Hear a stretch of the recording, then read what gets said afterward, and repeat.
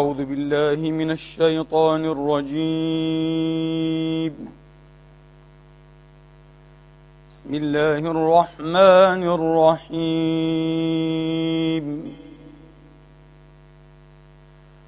قل الحمد لله وسلام على عباده الذين اصطفى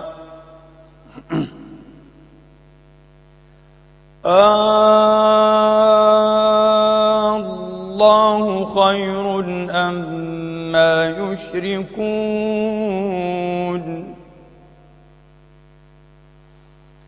أمن خلق السماوات والأرض وأنزل لكم من السماء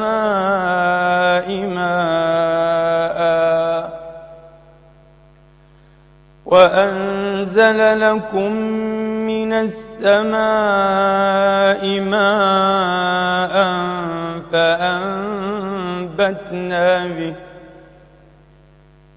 فأنبتنا به حدائق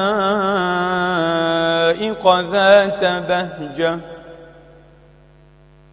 ما كان لكم أن تنبتوا شجرها أإله مع الله بل هم قوم يعدلون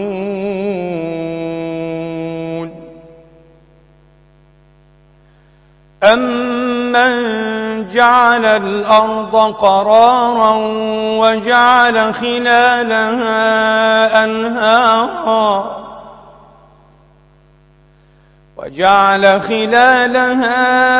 أنهارا وجعل لها رواسي وجعل بين البحرين حاجزا أإله مع الله بل أكثرهم لا يعلمون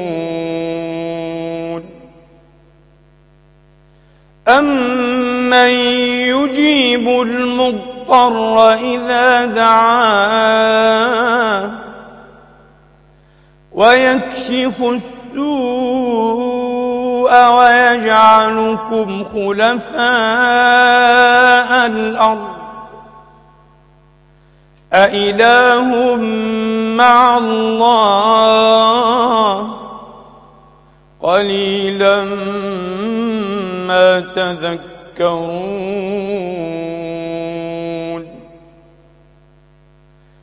أمن يهديكم في ظلمات البر والبحر ومن يرسل الرياح بشرا بين يدي رحمته أإله مع الله تعالى الله عما يشركون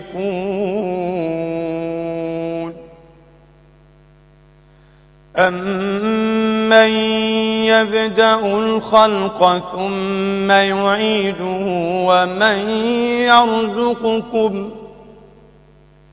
ومن يرزقكم من السماء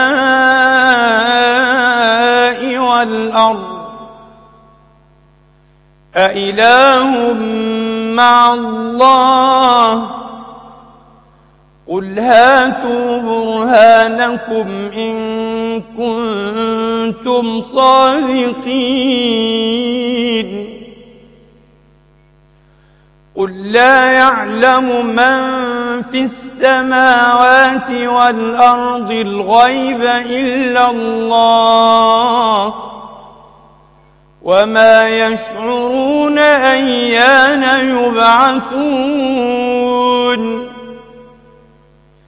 بل ادارك علمهم في الآخرة بل هم في شك منها بل هم منها عمون وقال الذين كفروا أإذا كنا ترابا وآباؤنا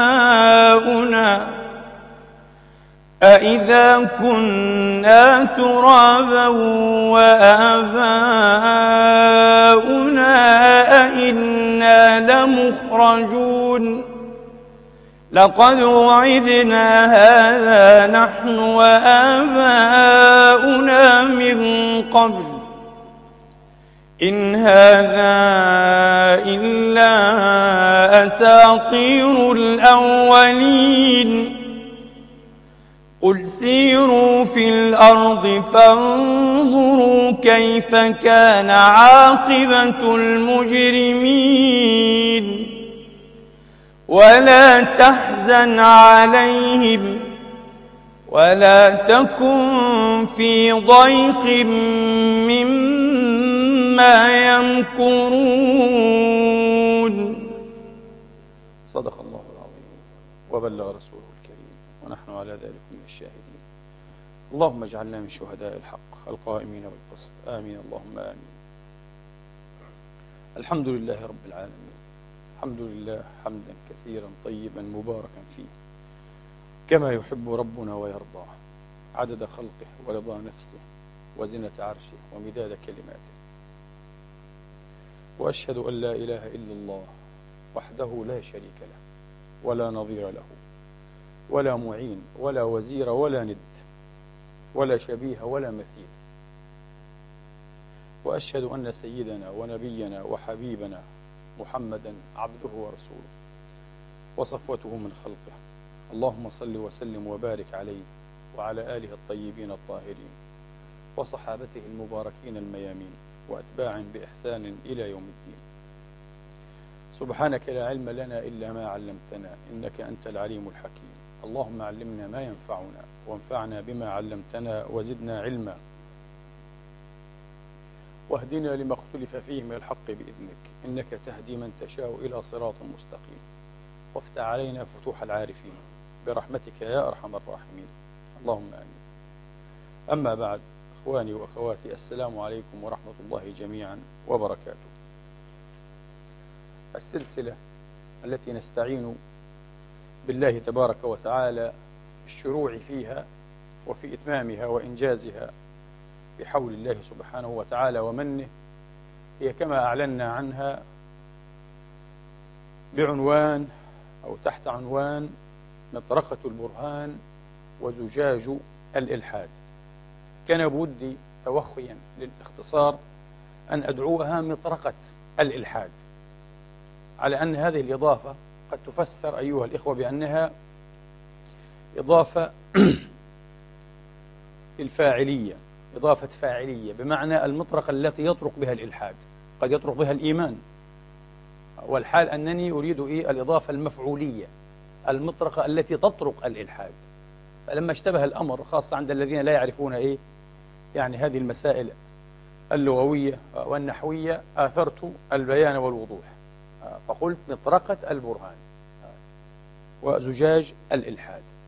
طبعا هذه التسمية أو هذا العنوان فيه دعوة، فيه زعم، فيه تبجح أيها الإخوة. لست أنا المتبجح، ومن أنا حتى أتبجح؟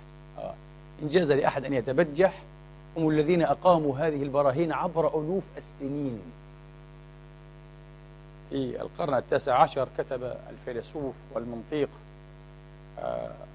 العالم الباحث في الأخلاق الشهير جون ستيوارت ميل، الليبرالي طبعا العتيد، كتب يقول: ستكون صدمة هائلة للعامة، للجمهور، للشعب، لو أنهم وقفوا على حجم أولئكم النابهين الذين يتبنون الإلحاد عقيدة ومذهبا. يقول: الأذكياء والعلماء والمبرزون الملاحدة كثيرون، الناس سوف يصدمون لو علموا بهذه الحقيقة. لا، لن نصدم، ولا على العامة ولا على الخاصة، من مثل هذا التهويل. لماذا؟ لأن الملاحدة إن جمعتهم في كل الأعصار، وأعني نابهي الملاحدة، أذكياء الملاحدة أيها الإخوة، فهم لا يكادون يشكلون أصلا شيئا إلى جانب جيوش المؤلهة من الفلاسفة والمفكرين والعلماء عبر العصور. لن أقول أيضا إنهم أذكى، لكنهم لا يقلون ذكاء. أما أنهم أذكى أو غير أذكى هذا ما سيضح ويستبين إن شاء الله في تضاعيف وأنحاء هذه السلسلة، حين نعرض لدليل، ولا أحب أن أقول شبهة أو تشغيب، هكذا سنسميه دليلا احتراما أيها الإخوة لوجهات النظر المختلفة. وسوف نرى هل هو دليل أم أنه مجرد شبهة والتباس، لكن مبدئيا من باب الاحترام أيها الإخوة سنسميه دليلا. سنعرض لدليل الملحد، ثم بعد ذلك لبرهان المؤلف، وسوف نرى أيهما أذكى، أيهما أحكم عقلا، أيهما أقوم بحجته وأدفع عن مذهبه وطريقته. سوف يضح هذا، لكن هذا يحتاج إلى وقت إن شاء الله تبارك وتعالى، فصبرا صبرا صبرا صبرا. ولماذا نتناول هذا الموضوع أيها الإخوة؟ لعلنا لو تناولناه كمسلمين وكعرب أيها الإخوة قبل 20 أو 30 سنة سيقال هذا من باب الترف الفكري والفلسفي واللاهوتي. لماذا؟ الإلحاد، الناس تحتاج أن تتعلم دينها، أحكام الحيض وأحكام الطهارة والنفاس والصلاة وصلاة العيدين وصلاة الكسوف، الإلحاد. أما اليوم ومن أسف شديد فقد صار لزاما أن نتناوله وأن نمعن فيه وأن يتناوله كل من له لياقة فكرية وعقدية أي لاهوتية وفلسفية أيها الإخوة. لا أقول لكي نذب، أنا لا أحب المنطق الأيديولوجي أيها الإخوة، حتى المنطق التبشيري لي موقف من المنطق التبشيري، لكن الحقيقة غالية. وإذا ثبت أن الله تبارك وتعالى هو حقيقة الحقائق فخطير جدا وخسارة فادحة، خطير جدا وخسارة فادحة أن يضل الإنسان طريقه إلى هذه الحقيقة. هذا سيكلفه الكثير في الدنيا وفي العالم الآخر الذي لا يؤمن به، سيكلفه الكثير. ولذلك هذا الموضوع أيها الإخوة، موضوع البحث عن وجود الله تبارك وتعالى ثم ما يتعلق بهذه الذات الأقدس والحمى الأرفع أيها الإخوة، هذا الموضوع ظل عبر العصور يستحوذ على مخيلة وعلى أذهان كبار كما قلت لكم المفكرين والعلماء والفلاسفة، كما أيضا على مخيلة وذهن الإنسان العادي.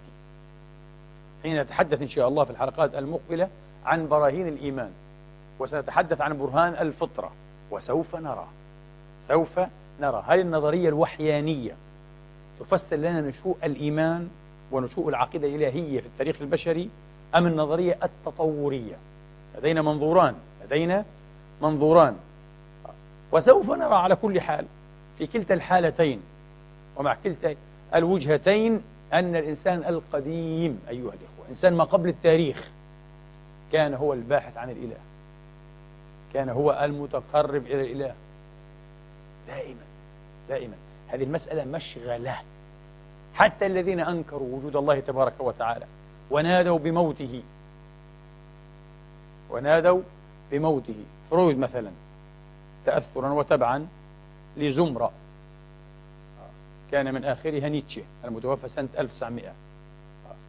فرويد كان يرى أن الإنسان هو الذي خلق واخترع إلهه وليس العكس، لكنه قال في كتابه المشهور مستقبل سيغموند فرويد، قال سيأتي يوم يتخفف فيه الإنسان من هذه العقيدة البارية، عقيدة وجود الله، لكن ليس في المستقبل القريب، لأن الله لم يمت. وهو طبعا من باب أنه كما نقول في لغتنا الدارجة أيها الإخوة يصطنع لنفسه خط رجعة، يقول ليس في المستقبل القريب. بعد 1000 2000 10,000 100,000 مليون سنة يعني يجعل لنفسه خط رجعة، يضمن لنفسه أنه من هنا إلى ربما 1000 سنة سيقال عالم كبير. لم يخضع على الأقل إلى الآن الناس تعبد الله، تبحث عن إله، هو لم ينكر هذا، يعلم أنه باطل، ولكن قال في المستقبل البعيد سوف نتخفف. ميشيل أونفري صاحب كتاب نفي اللاهوت، إيثيولوجي، إيثيزم، نفي الإلهية، هو من باب المكايدة هكذا، قال لن أتحدث عن الإلحاد تحت هذا العنوان الاصطلاحي المشهور إيثيزم، لا، ثيولوجي. ثيولوجي علم اللاهوت، ثيولوجي علم اللاهوت، علم العقيدة. فهو نفي اللاهوت. عنده كتاب كبير اسمه نفي اللاهوت. قال: أما أنا فأقول تعليقا على نيتشه وغير نيتشه، الإله لم يمت. وهو ملحد عنيد أيها الإخوة، ومتحمس. ميشيل أونفري قال: الإله لم يمت وليس يحتضر ولن يموت في أي يوم من الأيام. سيموت آخر إله مع آخر إنسان، لأن الخرافة لا تموت، والحكايات التي يضلل بها الأطفال لا يمكن إدحاضها. قال: حكاية الله هذه والإيمان بالله هذه حكايات خرافية، حكايات من بدائية الإنسان ما قبل التاريخ، حكايات أيها الإخوة تناغي وتستجيب لأشياء فينا. يقول أنفري والعياذ بالله، تعالى الله عما يقولون علوا كبير. على كل حال لن أكرر هذه الكلمات كثيرا، عياذا بالله، تعالى الله، حتى لا يقال هؤلاء يصادرون على المطلوب ويخاطبون الناس بالعاطفة.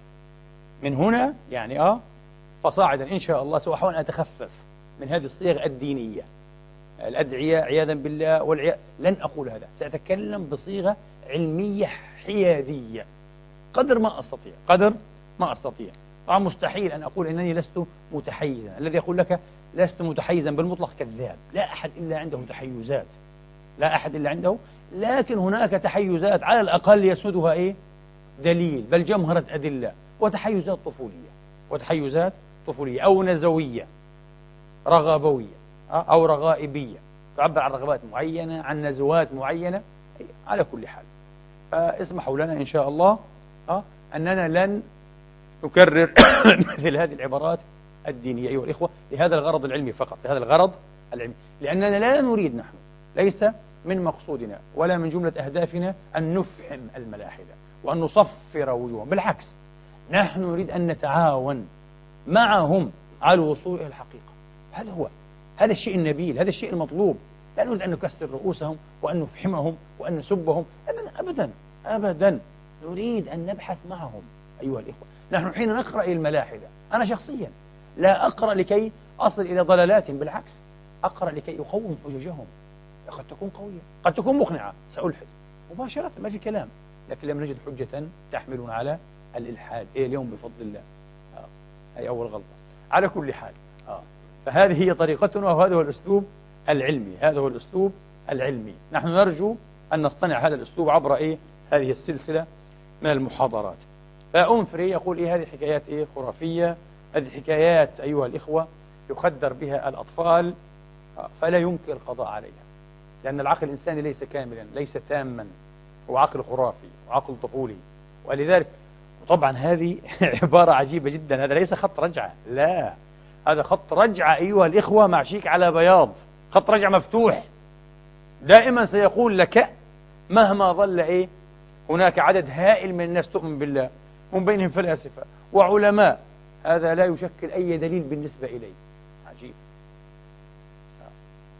لأن فرويد حين قال ما قال رد عليه غيره، من بينهم الفيلسوف المسلم مثلا علي عزت بيكوفيتش، قال لماذا ظل الناس يفعلون هذا؟ لكن أنفري تهرب من مثل هذا الإيراد، تهرب من مثل هذا الإيراد بذكاء، ويعرف ماذا يكتب وماذا يقول.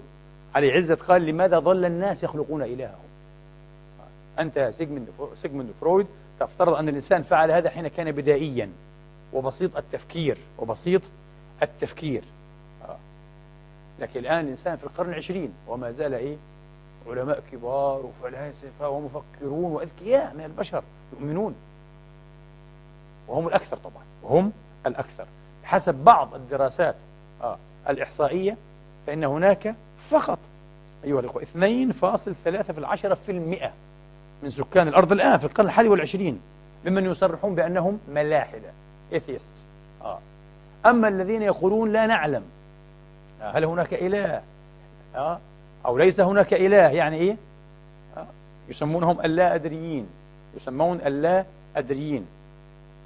مذهب اللا أدرية، agnosticism. لا أعرف، يقول في إله، فيش إله. هذا يسمى الإلحاد تقريبا الضمني، implicit atheism، لا يعرف. إذن ممكن الإلحاد عنده إمكانية قائمة لتفسير الوجود والطبيعة، إمكانية قائمة. هؤلاء زهاء 12%، والبقية على الإيمان، هذا مسيحي وهذا يهودي وهذا مسلم وهذا كذا، على الإيمان، يؤمنون مؤلهة، يؤمنون بالإله الآن في القرن 21. إذا ما زال التأليه هو المذهب إيه؟ السائد والكاسح، حتى إحصائيا، حتى إحصائيا. علي عزت يعترض على فرويد، يقول له: لما ظل الناس يفعلون هذا إلى اليوم في عصر العلم، في عصر التكنولوجيا، في عصر الفضاء، يعيدون خلق إلههم؟ هل هذا صحيح؟ فأنفري يقول، قال: هذه حكاية أصلا لن تنتهي ولن تموت، هذه حكاية خرافية. هذه حكاية إيه؟ خرافية، ستبقى مع الإنسان